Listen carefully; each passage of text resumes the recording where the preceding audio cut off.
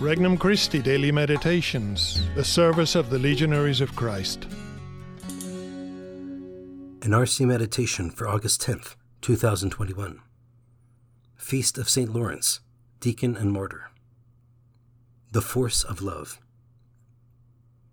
From the Gospel of John, chapter 12. Jesus said to his disciples, "Amen, amen, I say to you, unless a grain of wheat falls to the ground and dies, it remains just a grain of wheat. But if it dies, it produces much fruit. Whoever loves his life loses it, and whoever hates his life in this world will preserve it for eternal life. Whoever serves me must follow me, and where I am, there also will my servant be. The Father will honor whoever serves me." Introductory Prayer. Lord, today you give me the example of St. Lawrence. He gave his life so that your name would be honored and loved by all people. I would like to have the courage to follow his example of courageous love and die to myself so that I will merit graces for the many souls in need. Petition. Lord, help me to forget myself and put your interests before mine. First reflection. Christ's love. Christ would never demand something of us that he has not already lived himself. There is no deity worshipped by men other than Jesus Christ, who has sacrificed his life out of love for his believers. It is Christ's sacrificial love that has the power to multiply love in our lives. Christ's act of selfless love gives birth to other acts of the same kind. Second reflection. St. Lawrence. St. Lawrence was a deacon of the early church in the middle of the 3rd century.